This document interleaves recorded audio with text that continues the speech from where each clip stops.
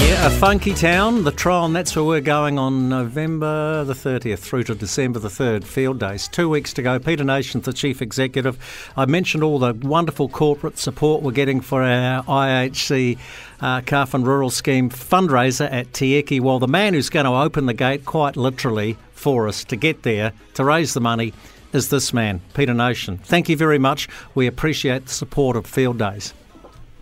Yeah, thanks very much, Jamie. Good afternoon to you, and great work on the work you're doing, and a great time of the year to be doing it during what is a very big event right next door to Te Eke. So, well done to you, and a good cause, IHC Calf Scheme.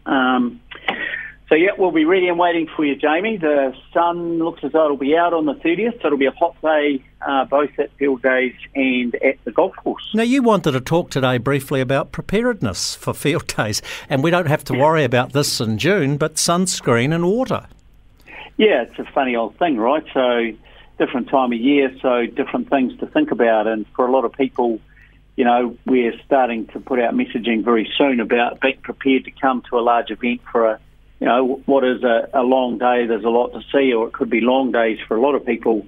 We're going to have drink stations, obviously, all around for people to be able to bring their own drink bottles, and there'll be plenty of opportunity to be able to buy refreshments to keep yourself hydrated.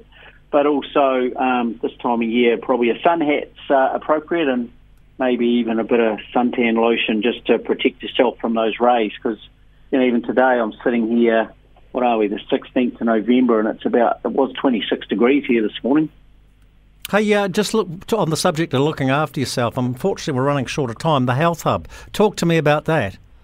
Yeah, this has been going at field days for quite a few years. This year, Jamie, you and Ray will be very surprised when you see it. This year, it's 3 times bigger than what it's ever been before. And, we know about the challenges of health in New Zealand, and particularly in rural New Zealand. And so our partners, Mobile Health ourselves, and their supporters have stepped up again and made this even bigger.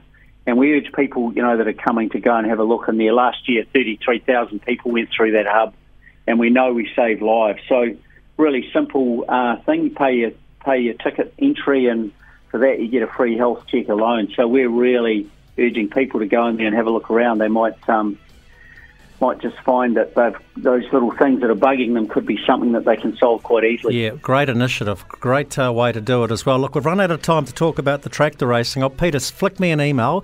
He will flick me an email, and we'll talk about the tractor racing tomorrow on The Country. Till then, you guys take care.